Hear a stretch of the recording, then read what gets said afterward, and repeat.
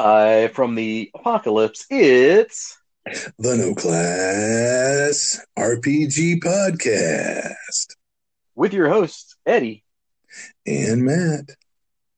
Well, hello, internet friends. If we sound a little different today, it's because we're doing this in two separate locations. Can you say social isolation? This is just extreme distancing. Probably for the best. I had a chili dog earlier. Oh, and I had a big Chipotle burrito Oh, with hallelujah. extra beans. Chemical warfare. Chemical warfare. Yeah, this is a little different. We're doing Anchor. We're in two different locations, so we may get some lulls just because we can't see when somebody's done talking now. Yeah. Um, so I guess just to jump right in there, at the beginning of most casts, we talk about the con or our Kanza. So if you haven't heard about spring, go ahead, Eddie. It is canceled. Wah, wah, wah. But the lucky thing is we already have two cons a year. Mm-hmm. So instead of being really outright canceled, it's more like it's just merging into the November. Yeah. And I mean, November's been our traditional con. This will be our fifth year. Wow, is that right? It is not.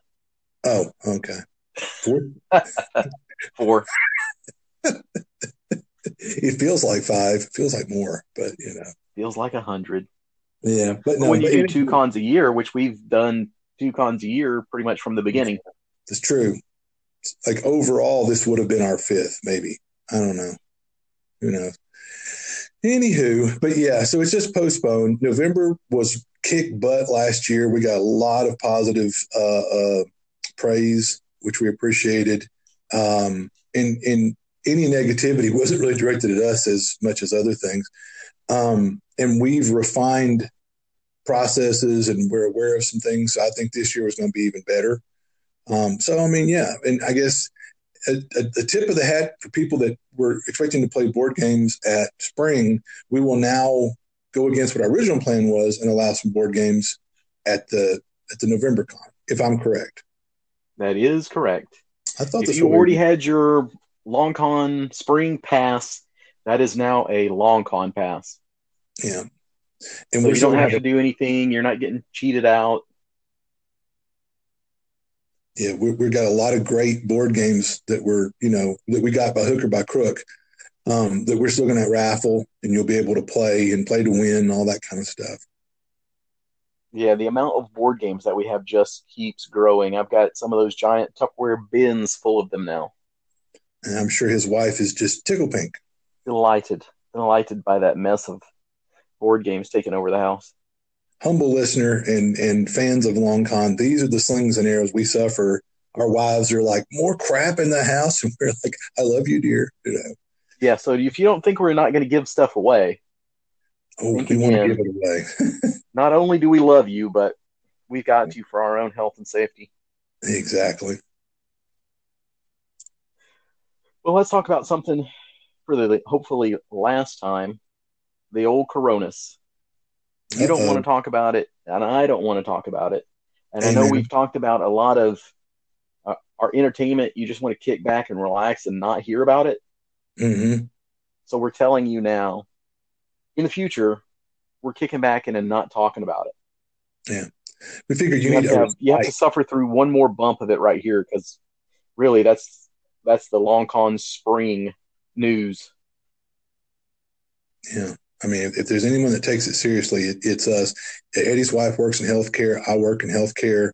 We're exposed or potentially exposed to it constantly, and we worry about us getting it, but more bringing it home to the people we care about. So no, we're well aware of it, and I'm hoping everyone's isolating and using good hygiene and you know being smart. But anyway, I'm tired of hearing about it myself. So that's it. I'm done. My two bits.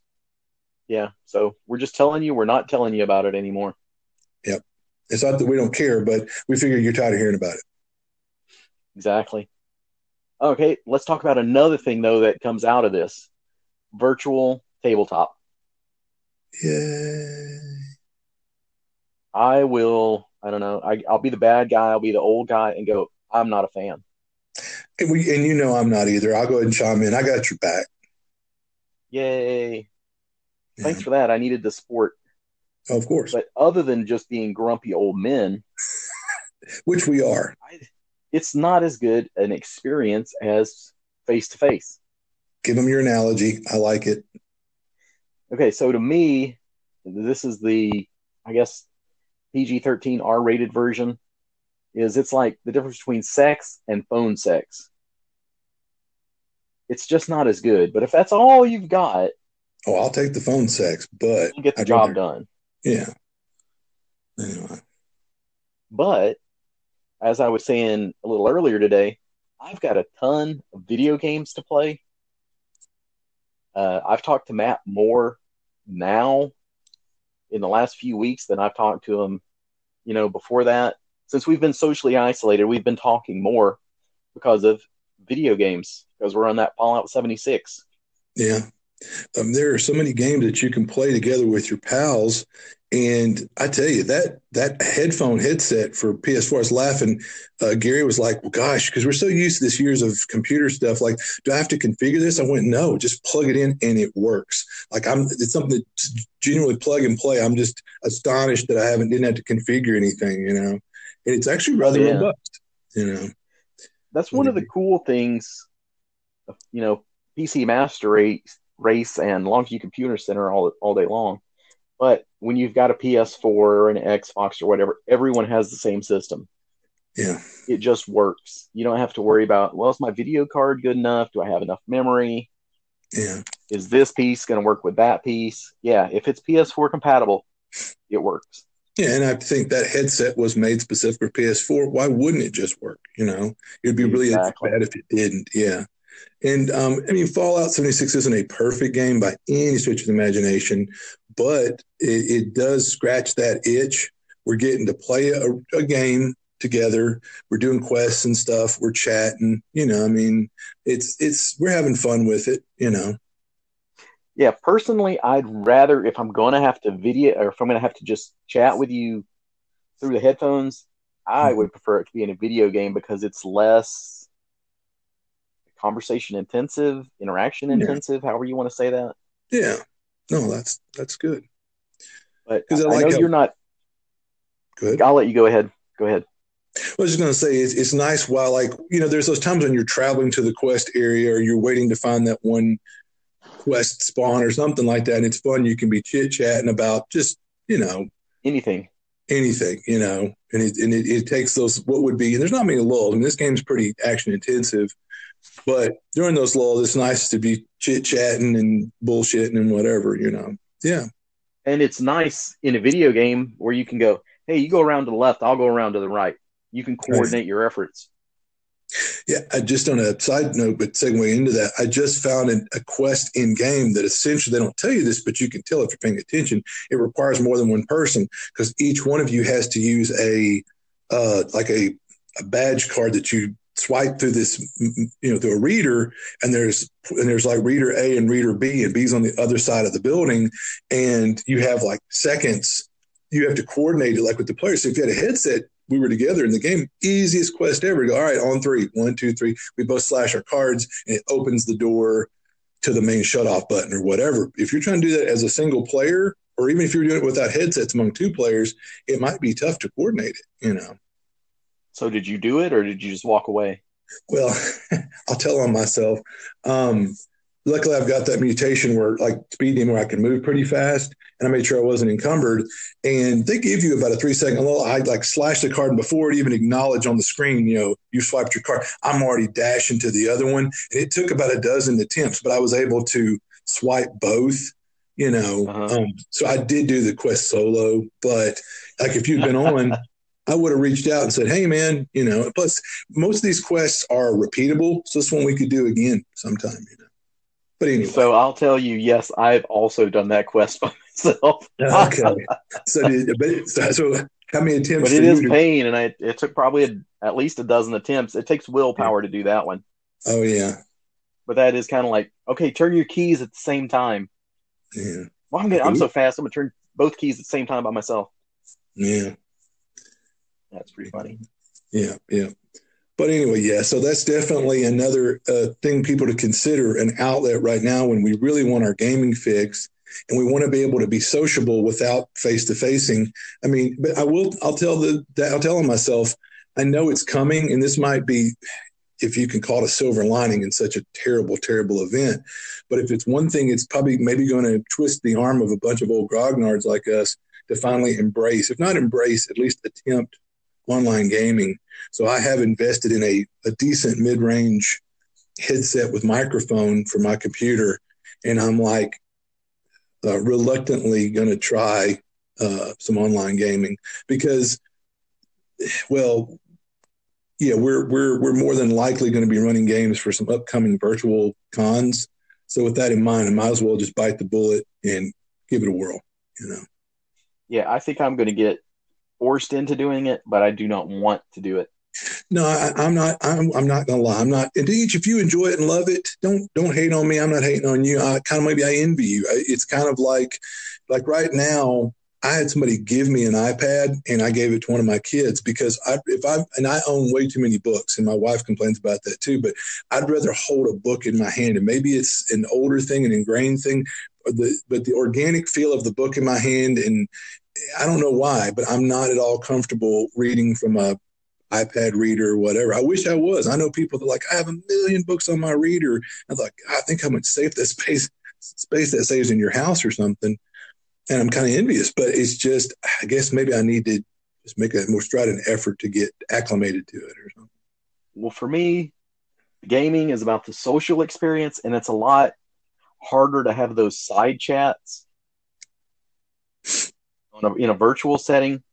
Like even if I'm private messaging you, then that can Mm-hmm. be distracting while you're supposed to be listening to what the GM is trying to show you, that sort of thing.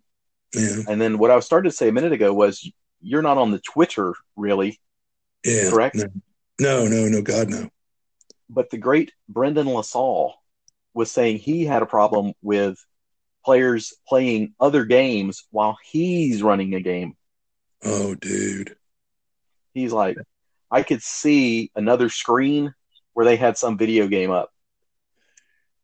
If Oh, that's wow. happening to Brendan LaSalle, Who is this it's going to happen great? to everyone, Yeah. And that or the potential for it to happen. I'm going to go It's a lot thermonuclear. easier to get interrupted and distractions Yeah. because you're sitting there at a screen that you could be, you know, surfing the web, playing playing some other game But I mean, off to the side.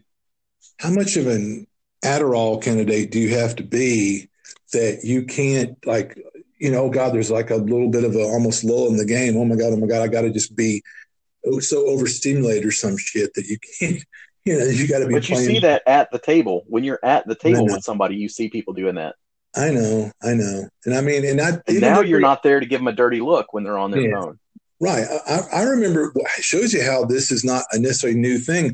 Way back in the Living Greyhawk days, there was a kid that came to a table at the con, at one of the Texas RPG cons for Living Greyhawk, with his laptop. And this was the age where people were starting to have a character on a screen. So it's no big deal until all of a sudden the GM looked over and realized the kid was playing WoW, World of Warcraft, Right. while he's at the table to be playing D&D. And the guy, that DM, I don't remember what he said, but he gave the guy just the biggest dirty look and really scathing remarks about, what is your problem that, you came to play a D&D game and you're playing freaking WoW at the same time. I mean, what the hell, guy? Pick one or the other. He's like, either carry your ass back to your hotel room, take your laptop and go play WoW, or close the damn thing and let's play some D&D, and the kid didn't say jack because I think he knows. I mean, that's really rude, but Yeah. anyway, but what an age we And then live in. people are more likely to interrupt you. When you're back here on your headset, Yeah. people are going to come in and go, well, you're not really doing anything. And you're like, well, I am. Whereas if you're actually out and about, you're Mm-hmm. out where you can't be interrupted, or you got Yeah. all your friends over, there's more of a etiquette Yeah. where they're not going to walk in and go like, hey, come do Yeah. this. Whereas Well, I mean, online, you're just sitting there with headphones on. yeah, yeah. Well, I mean, that's like I've been married to well, never mind. But anyway, I remember my first wife could never understand, like I would be doing when I played EverQuest, and I'd be doing some guild event, and everybody needs focused and being on task and being attentive and like, okay, I have to off tank this certain mob at a certain time and have this one spell that can help kind of lock it down. And if I don't do it just right, this whole thing can wipe. And, so, I mean, it was serious. And there's other human beings on the other sides of those little avatars that have been looking forward to this guild raid all week long. And I'd go to my ex, I'd be like, hey, I'm going to go. I'm playing EverQuest tonight. We're going on a big raid. There's going to be some cool loot. We're real excited about it. And she'd be like, well, why don't you just blow that off and we'll go get a bite to yourself? I'm like, we've been talking about this all week. Those are human beings, like 50 other people in this guild that are all excited about it. All she's seeing is characters on a screen, and she's assuming it's like in a video game where that's just some AI running just the pause thing. your game. Just pause your game. I'm like, this isn't that kind of game, hon, and she never couldn't understand it or wasn't willing to understand it. And that's not my current wife. That was a previous wife. And Steph's overall pretty cool, but I could still see her possibly walking up, like you said, and start chatting to me or something in the middle of trying to run a game because she sees me sitting there and she needs something, Again, it would, yeah. I could see that. Whereas if you're in a group of people, they're less likely to do that. Well, like if she knows like it's Thursday game night and I'm in the game room, and she'll still lean in and say, hey, everybody. And everybody's like, hey, Miss Gullett or Steph or whatever, and she'll just kind of like, how's everybody? Oh, we're good. Thanks. And then, and she can tell it's like a lull when she'll do that.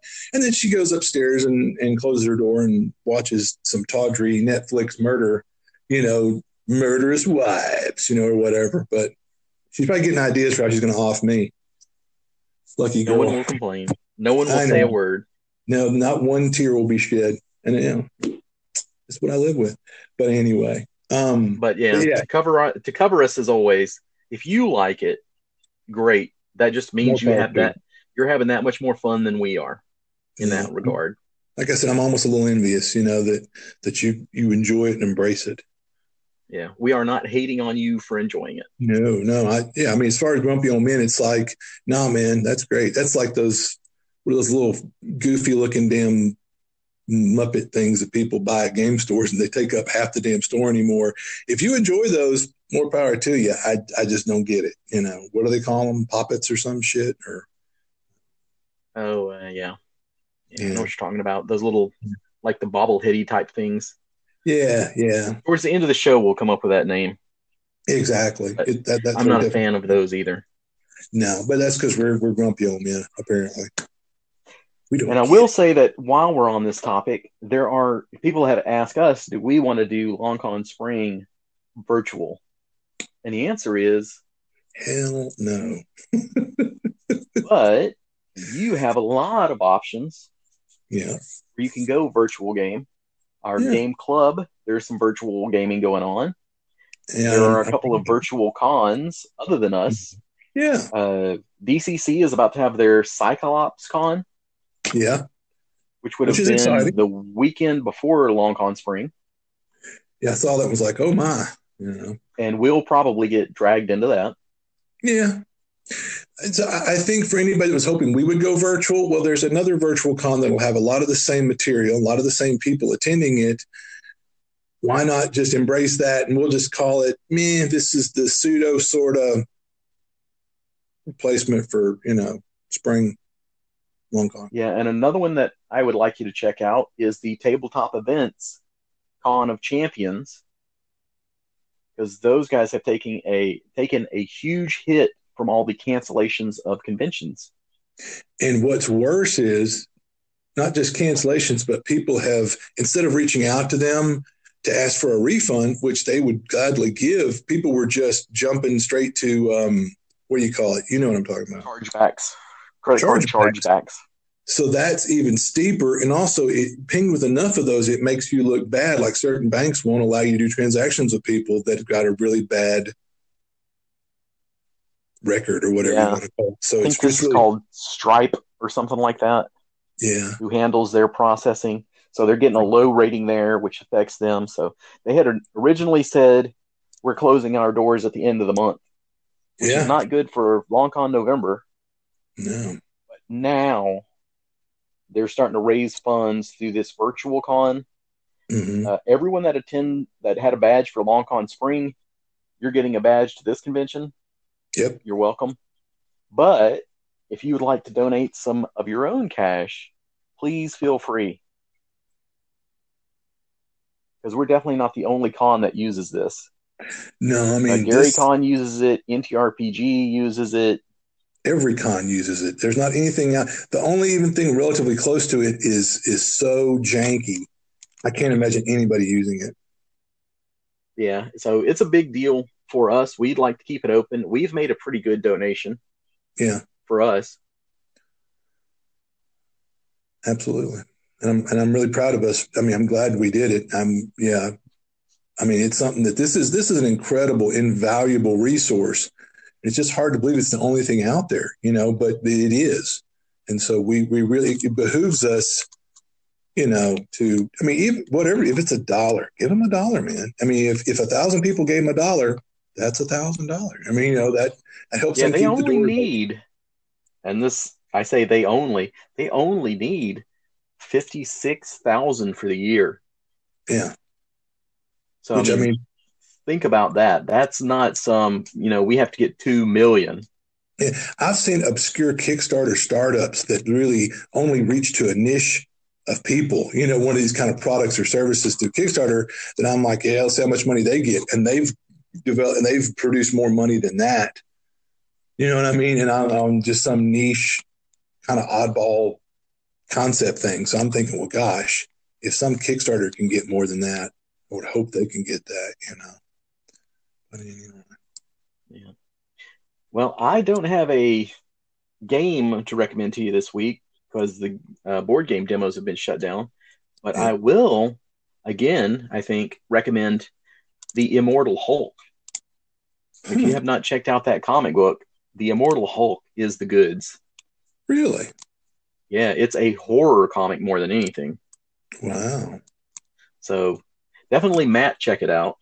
Yeah. I think you'd really like it. It's got a lot of really out there concepts that I think would, for any of the DCC type fans that like that left field sort of stuff like that, really, really good. And for all the parents out there, don't let your kids read The Incredible Hulk right now. It's called The Immortal Hulk. But yeah, if they want that new Hulk comic book, I, I would say no. Yeah. Oh, but no. I mean, does it have some sort of a warning on the cover? I hope. I don't know. Wow. But I've we read live it in an age. virtually, so I haven't had a chance. They didn't card me or anything like that when I got it. Yeah. Because I So, mean, because there are ways to read comics online for free. oh yeah. Oh, and I'll say right now, I've been trying to post this in different places for people. Right now, you can read the original ElfQuest series for free online. And there's other things like that, and various different great animated series. Like I can't say I have enough good things about Samurai Jack. That's available free to stream right now. GI Joe, and from when I was a kid. So yeah, I mean, there's a lot of great stuff and I'm really proud of these companies. As much as I'm the first guy to I'm not whatever. I'm not gonna boo-hoo, all companies are evil bullshit. But even I'll go, yeah. Well, some of these companies really are evil. But it's nice to see a lot of companies are like, oh, okay, we're going to let you have this for free or watch it for free, enjoy it for free. We're going to hand wave that fee. It really shows that as much as a lot of bad stuff going on, there's a lot of good stuff. People are, there's some good things happening. Mm-hmm. All right. So if you want to catch us reluctantly running some games in VTT, you can probably find us on the Con of Champions, Cyclops Clon for Goodman Games, and I'm hoping that we won't be doing NTRPG virtual, that we'll actually get to do that in person. Yeah, that I want to do. I'm hoping. Fingers crossed. But I don't know. Trying to be positive. Well, yeah. Speaking of adventures and free, we're going to do our personal top 5 adventures, ones that we enjoy running. And a couple of mine are free. Ah, clever. So do you want to start this off, or do you want me to? I'm easy like Sunday morning. Well, but flip a coin. Uh-huh. Go ahead. Start it up. All right. So I think, as Eddie said, it's not just one that we've enjoyed playing really so much as one, or whatever. It's one that we've enjoyed running, and so probably it was really hard for me to come up with this list, but I just sort of dove in, and so top of my list is S1, Tomb of Horrors. Yeah, I saw that one coming. Yeah. And that's one that I don't think I've ever had the pleasure of running it for Eddie but it's one through the years, and I've been doing gaming, gosh, now what, 30 plus years or something. But I've ran that a number of times, and it used to be a fun one to run at cons because if you ran someone's beloved character on it, they would probably kick you square in the taint because you're going to kill their character. But anyway, the S1 Tomb Horrors is the first of the original S series, written in 1975. It wasn't published until 1978, and it's by the man himself, Gary Gygax. Gary Gygax wrote it. It premiered at the very first Origins Con, interestingly enough. And they say one of the thought process going into it when Gary Gygax wrote it was, about this point, there were people who have been playing D&D since, the White Box, and then, the other products that came forward. And he wrote it. There were people that were coming to him bragging like, I've got a character that can't even die because they're so badass or whatever. And the guy just kind of chuckled like, really, Skippy, And I mean, Tomb of Horrors it's funny. We now play, DCC a lot, and maybe this segues into that now that I think about it. But like, I don't want everyone to kill anybody's character. But the one thing I like about funnels, I can wantonly just kill droves of characters and not have any bad feelings. And players generally aren't going to be remorseful either because they just got this character. There's no real connection, and they've got usually a 4-up in front of them. But like Tomb of Horrors was that original meat grinder. I'm going to kill your character. So I'd run at a con where here I've got some pre-gens, dig in the stack. I'd almost grin to myself as I'd see people really putting all this great thought into which one they grab, which character, and hemming and hawing about, well, you want to take the wizard? And I'd be thinking, I want to go, just grab one at random. I'm going to have them dead in about 15 minutes, But Tomb of Horrors is just a really, as a player, and I'd played it, you got to bring your A game. Because a lot of it's not about how badass your AD&D character was or whatever. It really is just you as a player making some wise decisions and having some luck, really, involved. But anyway, have you played Tomb of Horrors? Oh, I've absolutely played it. I'm pretty sure it was Gary Hopkins that ran me on it. So yeah, so you had the ultimate experience. Yeah, exactly. Because not to say that Gary's like a masochist or anything, but no, I mean he definitely. But and that's like I love like talking about this damn adventure. You're probably going to die before you find the proper entrance into the tomb, and then you're going to die in that entrance. I mean, I've had people that party wipes before they even got into the dungeon proper. I mean, so it's that kind of adventure. But anyway, so it's kind of fun for the GM to run, and even some players enjoy it, some maybe don't. But it's so classic, so iconic, and the proof's in the pudding. How many times has the Tomb of Horrors been redone? There was like Return to the Tomb of Horrors, Son of the Tomb of Horrors, Dickett, second cousin of the Tomb. I mean, there's been all these reiterations and reimaginings through in 3rd edition, I think 4th edition, 5th edition. So I don't think I'm the only person that feels it's kind of iconic, Oh no, for sure. But that's one that I have never played. Yeah,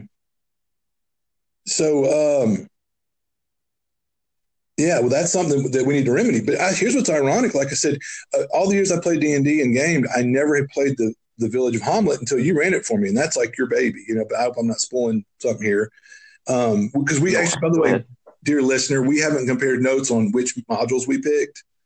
But yeah, so that's one of those things that if you've never played it and hopefully never read it, or if you have, it's been a minute, I would love to get a group together. In fact, I'll tell that story. I at one point wrote a funnel for DCC using the Tomb of Horrors as inspiration. It was an homage, But then I found out that the incomparable Chris Loricella had already done his own version of it and played it at NTRPG and had a blast. And I thought, well, I mean, okay, it's been done. It's already been done and done expertly now. Yeah, because Chris is phenomenal. He's just everything he touches turns to gold. So he's just a great guy to boot. But anyway. Yeah. And that's somebody I'd like to lure down to the long con at some point. I've tried, man. I've tried. Who knows? Never say never. if the bribes get high enough, I guess so. we'll see. Yeah. All right, you're first, man. You're number one. Let me say, are yours in a particular order, or they're just five and you're letting them go? I guess now I think about it, I should have stopped at the bottom and worked my way up. Like historically, you build to the climax. I didn't even think about it. That was my top choice. I started with number one. So, oops. I'm a little. Well, In case you can't hear it in my voice, dear listener, my sinuses. I have bad allergies. I'm a little addlepated maybe from sinus meds and sinuses or whatever. But well, mine are in no particular order. But okay. this indeed might be one of the most obvious ones that you're like, okay, this is going to be on there. So we go from S1 to P1, the village of Hamlet. Ding, ding, ding. Which, here we go. The village of Hamlet has grown up and around a crossroads in a woodland. Once, far away from important activity, it became embroiled in the struggle between gods and demons when the temple of elemental evil arose but a few leagues away. Luckily, for its inhabitants, the temple and evil hordes were destroyed a decade ago, but Hamlet still suffers from incursions of bandits and strange monsters. So, pretty good hook to start with right there. It's also the lead-in to the Temple of Elemental Evil, and a lot of times you'll see that together. T1 through 4 is the Temple of Elemental Evil, but I've never got to run all the way through the temple. So I'm going to put specifically the village of Hamlet, because I run that sucker all the time. Yeah. It was written by Gary Gygax in 1979. There you go. One interesting thing that I found in my research here is that if you go back and look at the basic D&D supplement, AC5 player character record sheets, there is a cover by Clyde Caldwell, my man, for an adventure he was told was going to be called The Moat House. Mm-hmm. So the player character sheets, that little booklet has a Temple of Elemental Evil, or Village Hamlet, should I say, cover. And I'd never seen it before, so I was like, oh, that's really some cool art that should have been included with this. Yeah. And we probably beat this horse to death, but the really cool thing about the village of Hamlet is that it's a village. Yeah. Probably 3/4 of the book is about the village. So if you just need a location to start something, boom, there it is. You don't have to use the dungeon, the moat house at all. Yeah. And it's an introductory module. It's for first level players. Yeah. And that's probably why some of these are on the list are probably some of our favorites, or we like them so much, because how many times the campaigns crap out around 6th, 7th, 8th level, whatever. So a lot of the ones that got a lot more use or got played more were the lower level adventures. Let's call a spade a spade. So, well, let's find out. What will you put in as your next one? Well, now this is the one that's kind of off the beaten path, maybe. DCC number 86, Hole in the Sky by Brendan LaSalle. Yeah, I would call that one for you.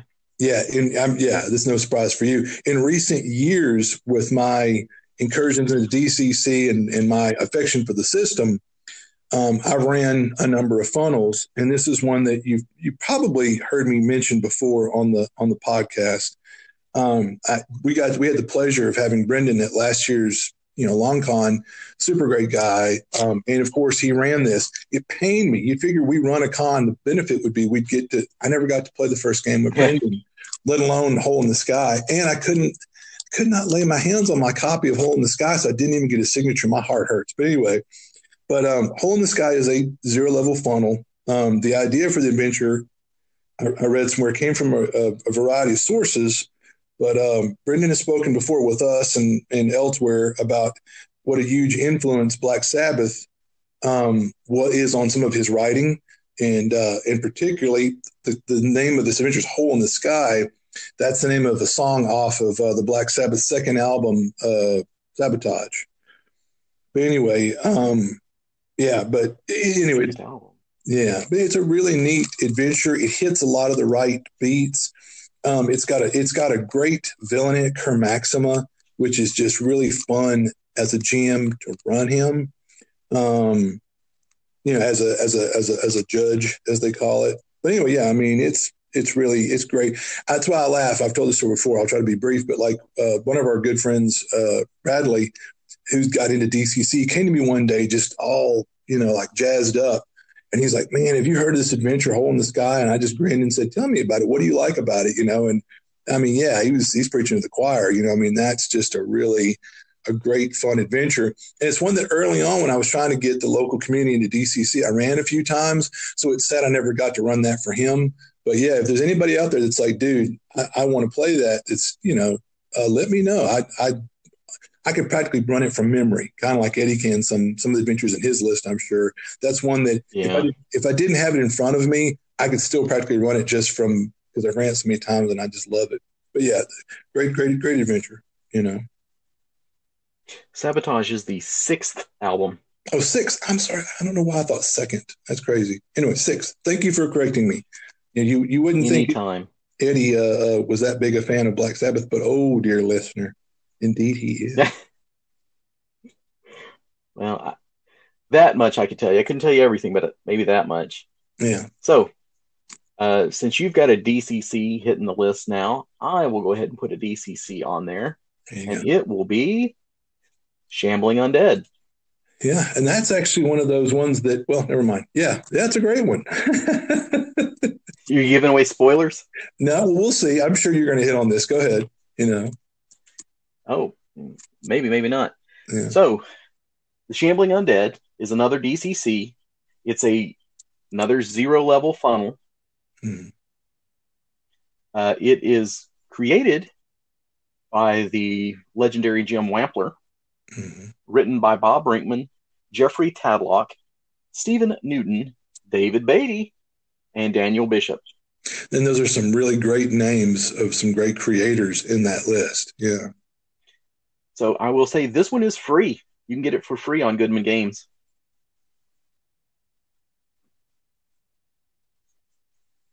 But one of the things I like about this is it's really straightforward, simple. You pretty much have to go through every encounter. You have to complete one encounter to get to the next one. It's the opposite of open world, I guess you would say. It's very railroady, which is not my bag typically. But for some reason, in this case, I like it. What happened was they had a bunch of the different DCC writers come together and basically write an encounter. A, B, C. You go from here to here to here, and you can't move until you've done the other one. One of the things I like about this for convention play is that you can, or really any kind of play, demo play, is you can trim it down. It's got, let's see, count it up real quick. 1, 2, 3, 4, 5, 6 different areas. So you're going to want to do the first one and the last one, but other than that, you can mix it up and it won't make too much difference. Yeah. If you do the first one and the third one and the last one, it's pretty much the same. Yes, that's what I'm saying. You can fit it down to different time slots. Yeah, you were calling it linear, but realistically, you don't have to go directly from the first encounter to the second. You might go to the third. I mean, there's certain places where no, you can't progress until you do this objective. But once you could, like you said, you as a GM can mix and match, which encounters you want to use. I'll say that. Yeah, what you just said. Yeah, it's linear in the fact that you can't go out and go, hey, instead of fighting the undead, spoiler, we're going to go mine gold in the hills. No, you're not. You're trapped in this area until you engage with it and finish it. That's all you're doing. This is your life from now on. For example, the first one is killing zombies. If you don't get all those zombies killed or figure the way out of this area, that's it. It's very black and white. It's this or nothing. All right. And then from there, as the GM, you can move them to wherever you want. So I guess you could also say the module is modular. Yeah, because you might fit in the little Lego pieces as you want. Yeah, you might steer them towards the church, or you might steer them towards the park, or you might steer them towards the waterfront. So I mean, yeah, in that regard, it's not like nope. When you get down to the graveyard, you have to go to the waterfront. So I mean, there is that. So out of this, I know you've run it too. I think we've probably got the same favorite section. Like if you were running this, you probably do the very beginning one because that's the intro. You'll do the last one because that's where the big bad is. But if you were only running one more thing out of this, or which piece of it stands out the most to you? Players seem to really have a real reaction to the church. which is Wormtooth Abbey, Yep. which that is indeed the part written by David Beatty. See, I did not know that. That's awesome. Wow. He did it. I had to go back and look it up too. They're I all was good. doing my research for this episode, and I was like, I wonder who wrote that. Yeah. David Beatty. Wow. So there you go. See, I'm glad you shared that tidbit. That's interesting. I mean, don't get me wrong, all these parts are good, but I know the one that really seemed to have the biggest impact on players is Wormtooth Abbey. And so, wow. Yeah. Kudos to David Beatty, man. Yep. And again, Jim Wampler was the one that came up with the idea, the module, the layout. So really a killer's row of talent from the DCC crew. But just a special shout out on that's like, if you were going to run it, do the first part, do the last part, and try and get that Wormtooth Abbey in there. Yeah. I mean, and that's the cool thing about at a con, if you're even a decent judge, you got your finger on the pulse. You see how the players are progressing the content. You go, I got a 4-hour play slot here. You can hit the gas and add in another encounter. You can pull another one out. I mean, it would be hard to believe players would get through every one of those encounters, but even then 6 will take up a 4-hour time slot, at least. Yeah. And you can pretty much turn around and run it for the same group again. Because they didn't get it had different guts. Yeah. No, you're right. And that's what's cool. You've ran it for some of the same people multiple times, and I bet they've been pleased to go, oh, wow, I saw some of the same things, but there was some different stuff in there, Yeah, that's one of the things that I like about it. It's like, you played this? Okay, but did you do this? Oh, you didn't? All right, boom, there we go. It's easier to bring the returning player in with the new players instead of like, crap, now I got to try and dig out a different module that may not be as good for beginners. And this is definitely one that I would say for beginning players, it's fantastic. Oh, yeah, no. And that's one reason why you like this one so much. You've used it a lot. I ran also in this same vein is they've done 3 different adventures that are freebies on the internet. You can get them from the Goodman Games site. And what they're meant for con play, and they're sort of meant to be they're funnels and they're somewhat competitive. There's one that's just outright a competition from the get-go, but it's like 3 teams of 3 that represent law, chaos, order. The other one, Hypercube of Might, you all work cooperatively, but at the end, you might just be compelled to fight each other. Same deal with yours. Spoiler alert, that you work together cooperatively towards the end, you might just turn on each other. Who knows how that plays out, wink, wink. But yeah, all 3 of these were written by a lot of these same cool cats. And even in Hypercube of Might's a real fun one. You got to you played or spectated on that one when I ran it at the first board game event here locally or whatever. But yeah, that was a fun one. Mm-hmm. And to give Eddie his props towards the end when things were developing, he leaned over to me and winked and elbowed and said, "Hey, I know how this is about to play out." He started giggling, and oh yeah, he totally had it sussed out. It was hilarious. The guy who wink won, yeah, total, yeah. Okay, I'm not going to spoil it, but yeah, check them out. They're all good, but definitely Shambling Undead. I know Eddie would give that his highest thumbs up out of those 3 freebies that they have on the website. They're all good though, like you said, they're all really good. No, because you got to play the one that I ran for last year's LongCon, the competitive one. I mean, that had a lot of neat concepts in it, don't you think? Yeah. You can't go wrong with those. Mm-mm. All right, so what's your third choice here? Oh, that's right. Yeah. Okay, so this is one I have had the pleasure of running for Eddie, at least part of it one time, was L1, The Secret of Bone Hill by Leonard Lakofka, with titillating cover artwork by Jeff D. It was published in 1981. It's set in the Greyhawk world, the original campaign world. The campaign setting and scenario feature in the book detail a complete town in the Lindor Isles, along with the nearby monster layers. The player characters adventure in and around the fishing port of Restonford. The module is more of a mini setting than an adventure, offering several adventure locations. Now, does this sound familiar to something we just heard previously? Yeah. So, I mean, the Village of Helmet's cool because if you were a novice GM and you bought this and you started playing it, you found here was this common point your players could come back to, but they could roam out, adventure, and you might flesh out other little areas, kind of like the Moat House, which I meant to mention, but I didn't want to interrupt Eddie, was many of people talk about the Moat House was so iconic for them, and they'll just say that's a snapshot of a perfect, scenario, whatever kind of thing, But it's so it turns out I got doing research about this. Leonard Lakofka, you don't hear a lot about him, but he was there at the beginning and he helped playtest Dungeons and Dragons during its early conceptual days. And he helped edit. He did an article in Dragon Magazine for some years, like a reoccurring thing. So yeah, I mean, there were a couple more adventures in the L series, and they were different. That's why the critical reception of his adventures, people kind of was either like love or hate, because they were kind of different than what was out there at the time. But like years later, looking back through this different kind of lens, I think they were innovative in that they weren't the usual dungeon slog. There was little beats and things in there that kind of set it apart from the usual sort of fodder, that some of this stuff could be. But I ran that as a kid. I ran it the year since a few times. I've gussied it up for third, not fourth, I don't think. And then I've kind of I worked on my own version of it for fifth, but without any real work, we sat down one out on the fly, and I converted this on the fly into fifth. And I think y'all seemed to have a good time with it that night. Oh yeah, we had a lot of fun. Yeah.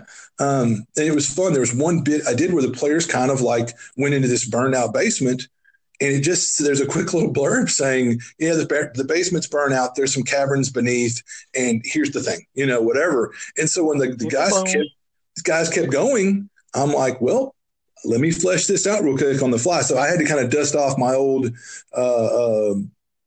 improvisational GMing skills. And I'd like to think in the moment I did okay. The guys seemed to have fun. And it was fun looking at our most novice player GM and going, oh, by the way, at the end of that, I said, everything I just did practically was improv. And I could see the look of like, holy crap, that wasn't written or scripted. Nope. But this is what you can do as a GM. Just have fun with it. Go freestyle, But that's a whole side thing. But yeah, I really enjoy Bone Hill because kind of like you said with Hamlet, it was a great introduction for low level play, and it could show a GM what a town could be like. The NPCs, there's quick blurbs, but there's just enough information in there to give them a little bit of character, and to hang hooks on, and you could breathe a little more life into these NPCs and characters. And so it really could teach you as a novice GM, hey, here's what a town could be like in your fantasy world, and anyway, yeah. So it was very helpful for a novice GM, like if nothing else, here's a village. It's got some detail. Now you can develop the surrounding area, let your players wander, Yeah. Yeah, which has kind of become a trope now or a cliche, but this was when that was all being invented. That was the new, like, wow. Yeah. In fact, I think Gygax was so kind of, what's where I'm looking for, like he respected and liked what Lakofka had done, that the Lindor Isles are included in the world of Greyhawk. I mean, they're actually on the map. They're included. So, I mean, if he'd been like, what's this Lindor Isle crap? Yeah, you keep that over there. No, he was like, wow, that's good stuff. You mind if we plug that into the world of Greyhawk? Yeah, please do. I mean, that's kind of neat, Yeah. All right. So here is my third pick, which you will not see coming at all.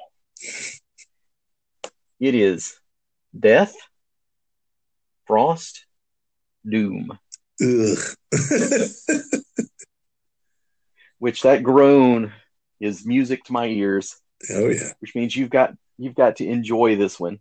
This is a Lamentations module by the man himself, Edward Wragge, who, if you want me to go into a rant about Lamentations, I will be happy to. That guy owes me money. He owes me money. Where's my money? So in no way will I endorse his products. There's a lot of other good stuff, but this is one that I've gotten a lot of use out of it. It might be a love it or hate it thing. Wragge is interesting in his concepts as a GM. I think he's maybe the opposite of the yes and GM into the no, but then you die GM. Can I do this? No, but you die. So it's a hard dungeon. It's a difficult dungeon. Here's your kind of flowery text for it. There is a curse laid on everything in that place. Cursed, you hear me? Cursed! On the mountain is a house by a cemetery, haunted by the memories of atrocities past. The colt on the mountain is gone, yet the music of weirding death carries on the wind. The mountain is cold, so very cold. And the greedy and the foolish will march bravely up the mountain for gold and glory. Oh, yes, they will. But are they worth your soul? And I really like this one because as much as I have grown some hatred for the Lamentations, one of the things that I did like was they're like, adventurers are nuts. Mm-hmm. These are the craziest people in the world, because who would do that? Who is going to risk certain death for a few gold pieces, if that? Yeah. I mean, honestly, towns don't like adventurers. Yeah. Because a lot of times you're just going to rile up whatever's there. Like they went and fought the orcs, and then they leave, and then the orcs come back and ruin the village after that because they're mad. Or they awaken the ancient evil in the bottom of the dungeon. Yeah, and they're gone by the time the repercussions hit. Or they bring a curse with them when they come to the town, that they woke the curse. Or a disease. Yeah, a plague. Yeah. So adventurers, they're a problem that we've just got to take care of. Yeah. One of the things that I enjoy in this one is that the players do it to themselves. In spades. There is a NPC in this that begs you not to go into the dungeon. And I mean, pleads. Eddie played him so well. He emoted better than I've ever seen him before. Like this guy was in tears and holding the hems of our tunics going, please, I'm begging you, I implore you, you know. Did we listen? Yeah, I love to play that guy because it frees you from everything that you do after that. Oh, yeah. You have begged them not to go into this dungeon of death, and they're like, no, we're going in. So it's kind of like you signed your consent form. It's like, I told you this is going to be really deadly, and I told you not to go in there. So now it's on. And this has to be a personal favorite of our buddy Cody's, Longview Computer Center, for all your computer needs. Because I won't say it's one of the first ones he played, but it had to be one of the first ones he played, right? It was. And it was. And I had if you read it out loud to the party, I would write notes, and I was like, if you read it out loud to the party, you're saying this, your character is saying it to the party. You're incanting the thing, you know, if you say it out loud, obviously. So as we went along and he's reading and they're getting worse and worse effects, he keeps reading them out loud.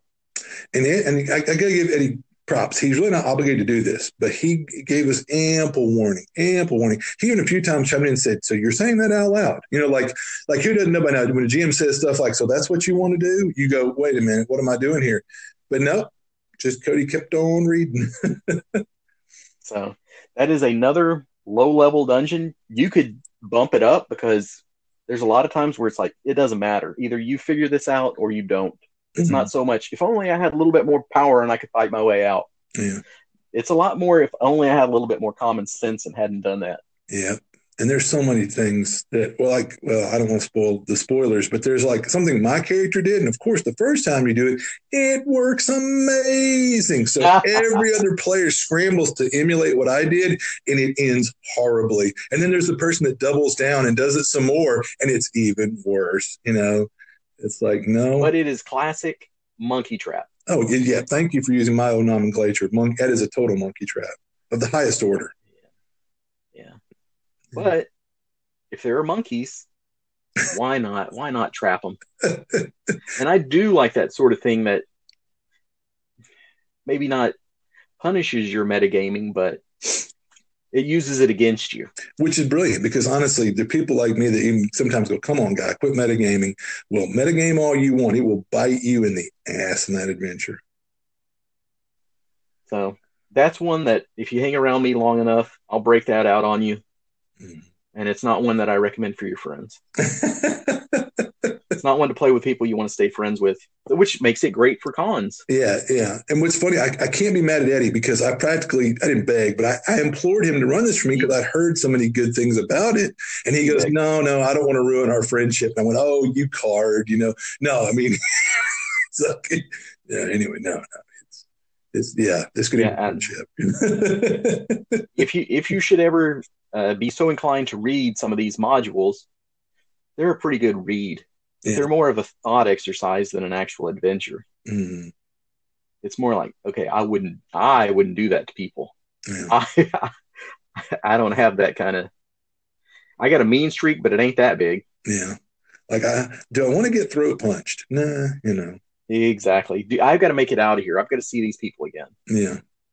But no, So there's interesting concepts in his stuff, yeah. but having said all that, a lot of it is just got to stay at concept. I'm glad I got to play that, and I can't really. At the end of that, Katie said, "You really can't have any ire." I asked him to run it for us. He did run it. He kind of warned me, and even in play, he has the NPCs in the situation kind of give us some serious hints and clues. This is a bad idea, but we kept on trudging forward, So I mean, really, who do you have to blame but yourself? But I would still say check it out. If you got a chance to play it at a con as a one-off, I wouldn't play it with a beloved character, but yeah, check it out. It's All got, right. yeah.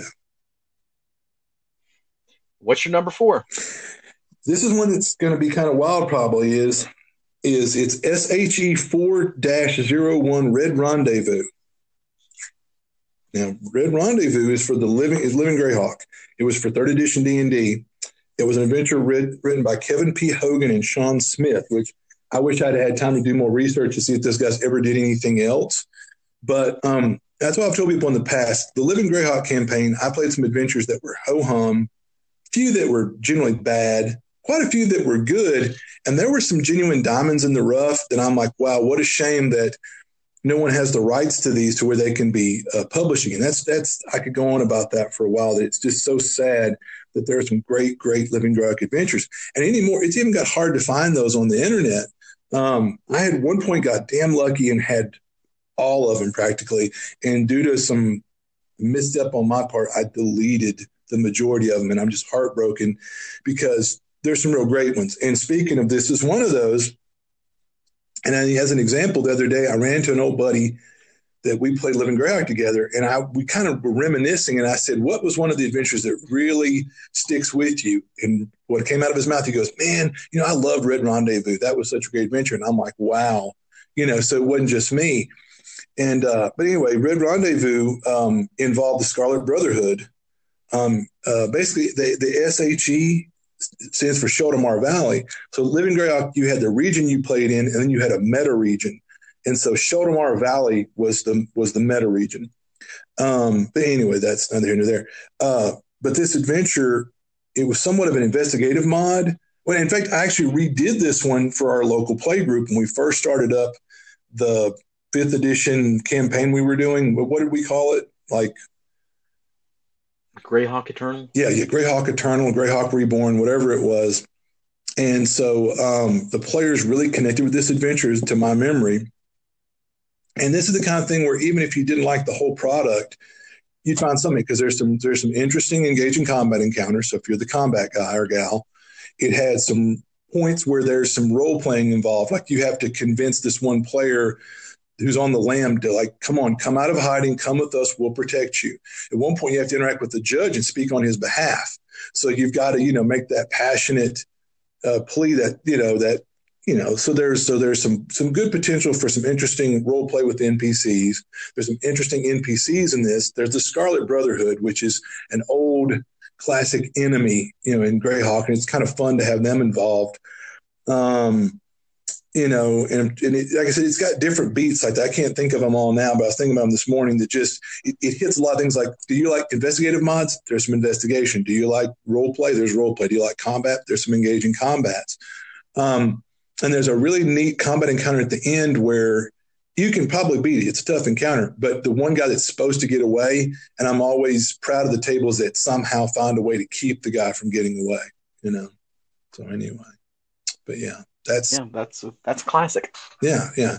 And so even though it's not one of these ones you can easily get your hands on, if you can get your hands on it, bravo. Because it's one that evolved. And I've played a lot of great fun adventures back in the Greyhawk days, but that's one that really stood out to me was Red Rendezvous. Anyway, so. All right. So now that you have kind of broke the seal on that from just having first editions and DCCs, mm-hmm. I will go to 5th edition with Dun Dun Dun Death House. You know it. Mm. So Death House is free. So there you go. I got another freebie on my list, written by Chris Perkins. It's a 5th edition intro module to D&D and the Ravenloft setting. You come in at 1st level, you leave at 3rd level, which is always cool. Yeah. And it's a haunted house. How can you go wrong with that? Yeah, you're telling me. So it's one that I like to run. I've run it so many times.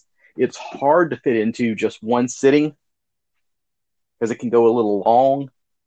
I don't know. There's a lot of things that could be said about that. Yeah. I do the little model house to go with it. So that's when you know that I really like something. Yeah, that kicks it up a notch. So that one's got a lot of visual effects. Mm-hmm. But that'll be my number 4 choice, Death House.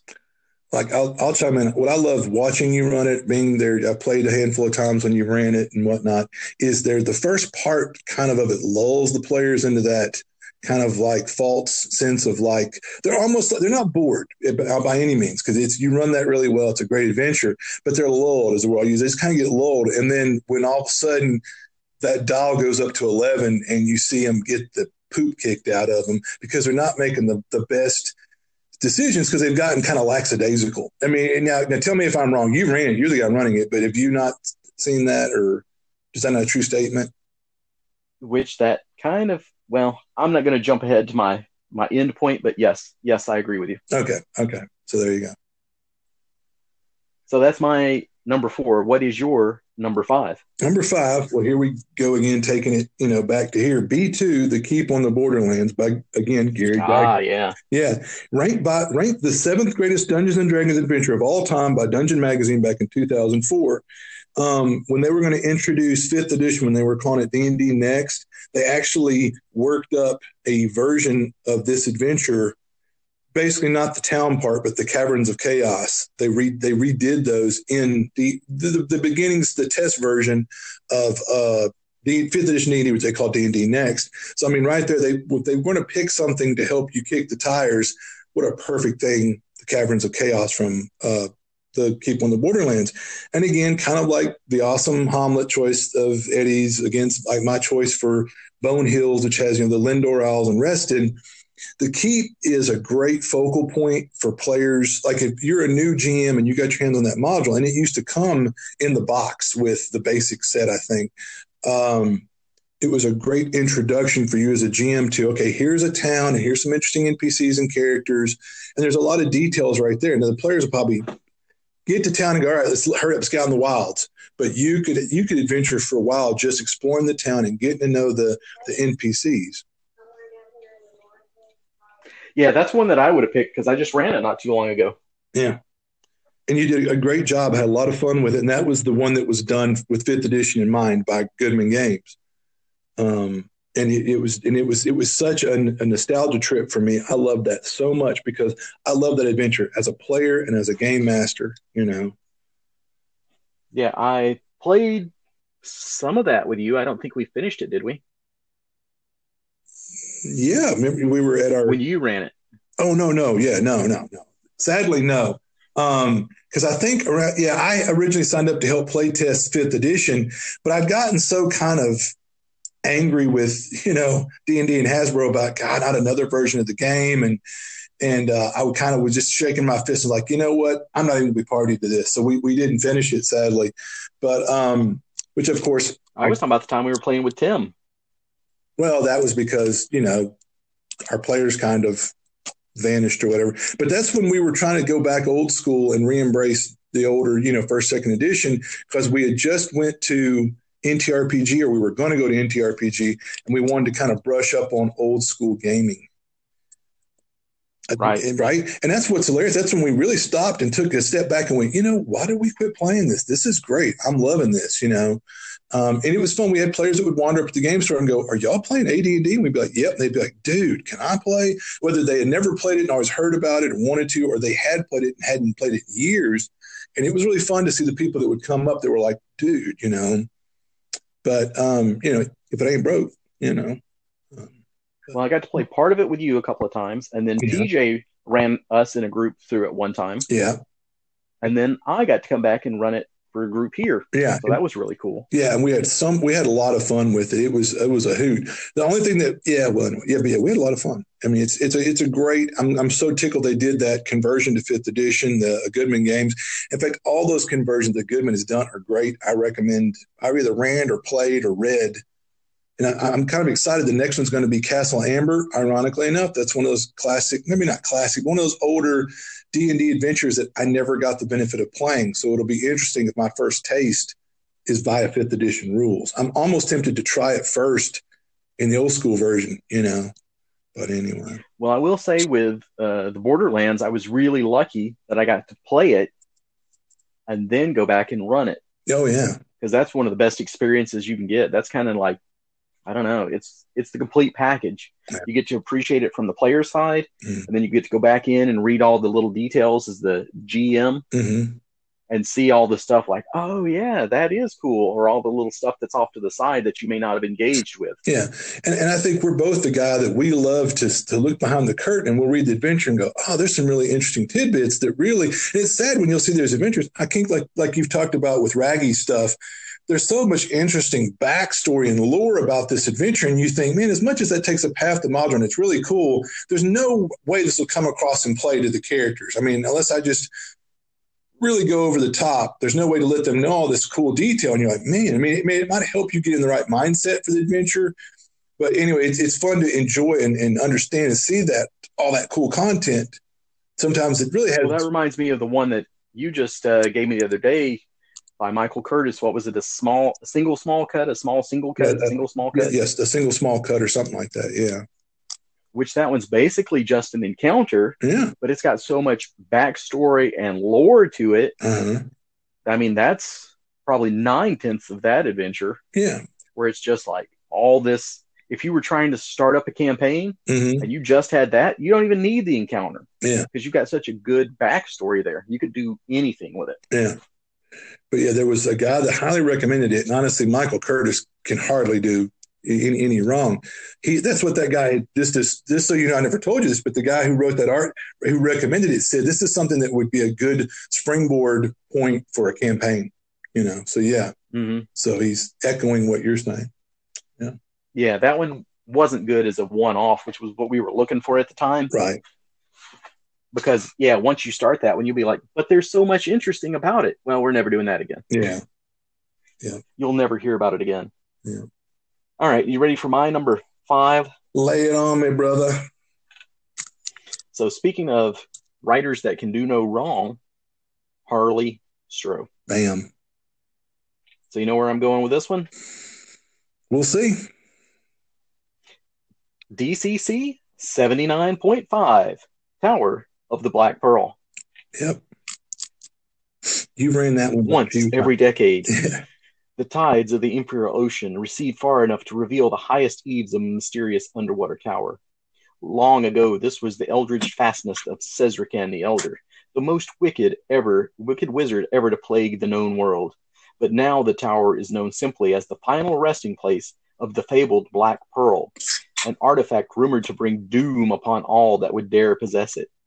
Tonight, the moon nearly fills the sky, and the tides have already begun to recede.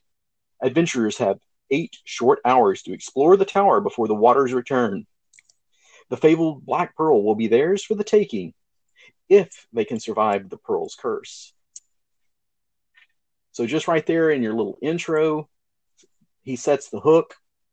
This is one that I've had a lot of fun running for players. It's a first level DCC adventure. It's got a lot of interesting concepts, things you might not have thought of, seen before. It's got a lot of good tension points because you start off with you're under the gun. You've only got 8 hours. Yeah. Then there are a few traps here and there that put you on time frames. So that's the thing. There's lots of places for tension.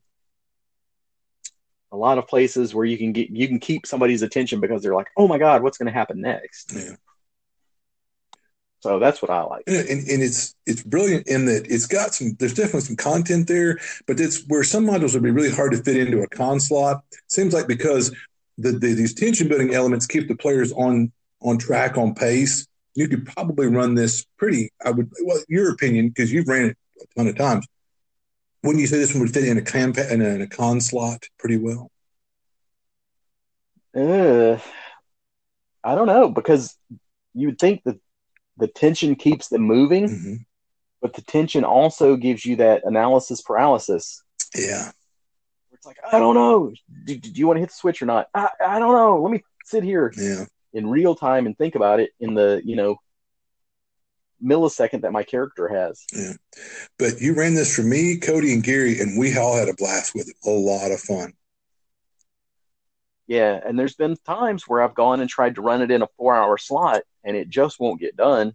And that's the one where people clamor for you to come back and run the second part. Well, so that's how you know they're into it. Yeah, it took you 2 sessions for us. Now that I remember, it did take 2, but I think maybe we didn't have a full 4 hours that first time. But yeah, but that shows you that we were generally excited to come back and finish it, and we did. Yep, and I've had that happen with other groups where it's kind of like, this is just a demo game or whatever. This is just my road crew thing to introduce you to the concept of DCC. Or maybe you've gotten to play before and now you actually get to take that funnel character and put it into a first level adventure. Mm. So, yeah, people have really enjoyed it. I enjoy it. Anything with a Cesrican connection is going to go over for me. And this is one that Matt recommended to me when I was like, okay, I've run so many funnels now. Give me something first level that I can move these people into. And he was like, check this one out. I've always enjoyed getting a chance to play a DCC adventure before I run it. And so I never ran this, but I just heard so many good things about it. Number one. For two, if you ask a lot of people, they'll tell you Harley Stroh can do no wrong. And so I passed this one off to Eddie, and apparently it was a good pick. But yeah. Do you know this was originally written for 3.5 D&D? Yeah, it seems like quite a few of the, I guess, DCC ones, and maybe more so even with Harley Stroh, mm-hmm. were previously published. Mm-hmm. So, I mean, any format you got this in, it would be good. And it would be easy to convert it over to something else. If you have those hardcore 5th edition only players, mm-hmm. you could convert this over. Yeah, absolutely. Excuse me. But yeah, no, that's like you said, a lot of this stuff, if you were like, well, I'm not into this game or that game, you could easily convert it.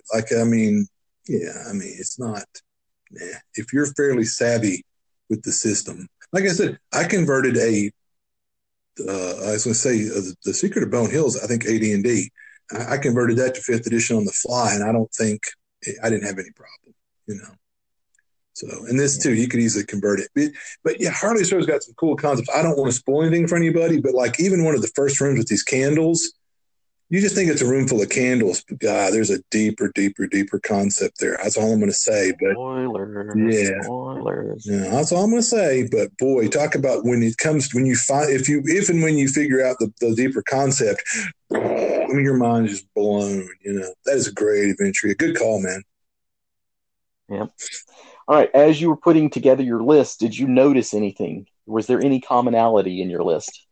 Well, yeah. Obviously, like I said, 2 of my choices were kind of lower level adventures that had, like I said, Secret of Bone Hill and Keep on the Borderlands are both kind of lower level adventures that have a really well developed focal point for play. So there's that. And then kind of the more I didn't think about this until when I'm making the list, I thought, well, I really love Tomb of Horrors. Well, Tomb of Horrors is almost kind of like a funnel.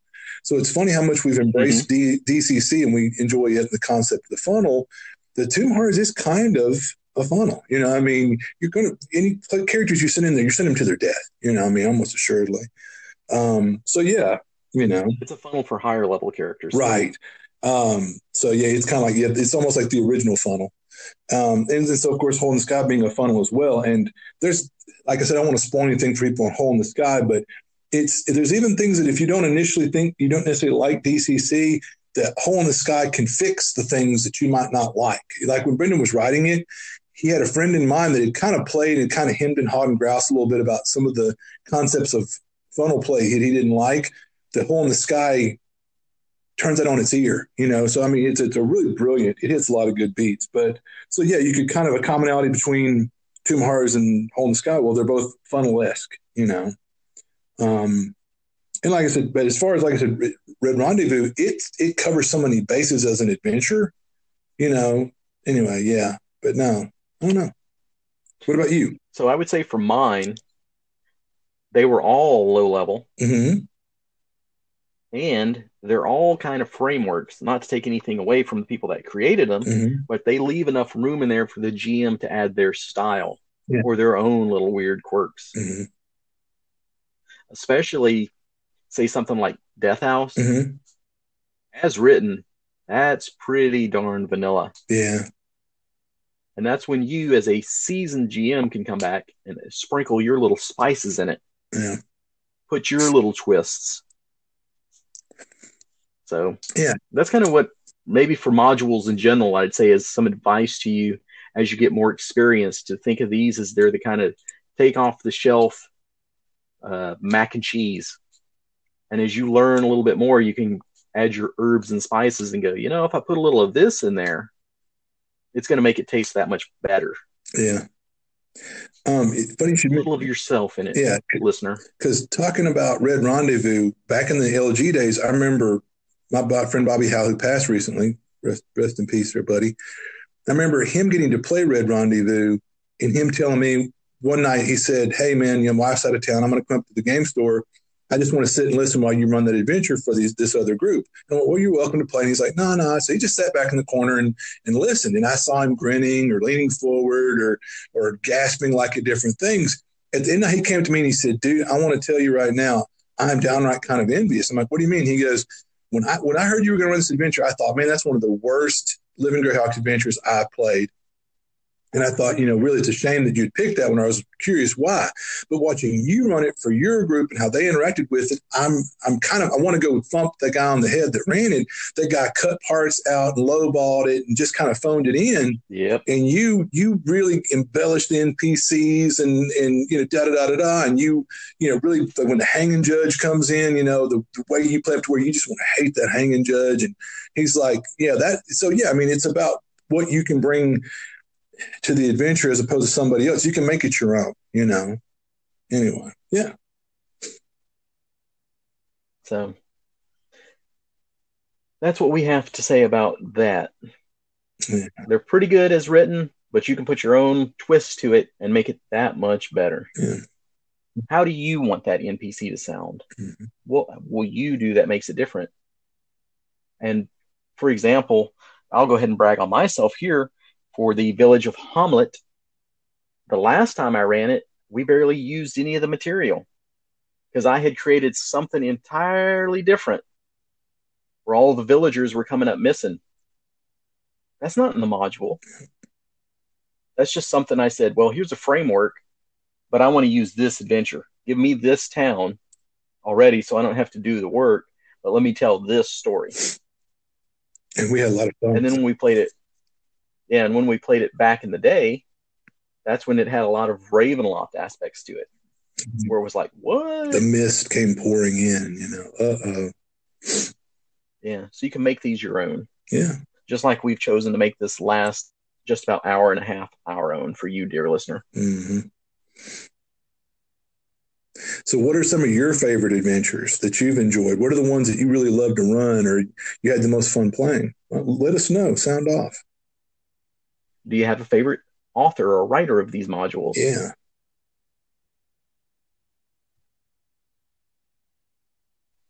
So, awkward pauses aside, I think that's it. What do you think? I think so, amigo. All right. I will probably put links to these on our previous one that we used for like the top 10 fantasy images. Mm-hmm. So if you want to go back and look at that, you'll have a place to go and see our list. There is a list of the top 30 adventures ever in Dragon Magazine from a while back that I would like for us to sit down and review those sometime, but I'd also like for us to get a chance to play through them. Yeah. So you may see me and Matt try and organize something that way too, where we try and run some of these classic modules. So listeners, you got the heads up on that you might see some of this floating around out there. Right on. All right. So like a 0 level character, we're all out of hit points.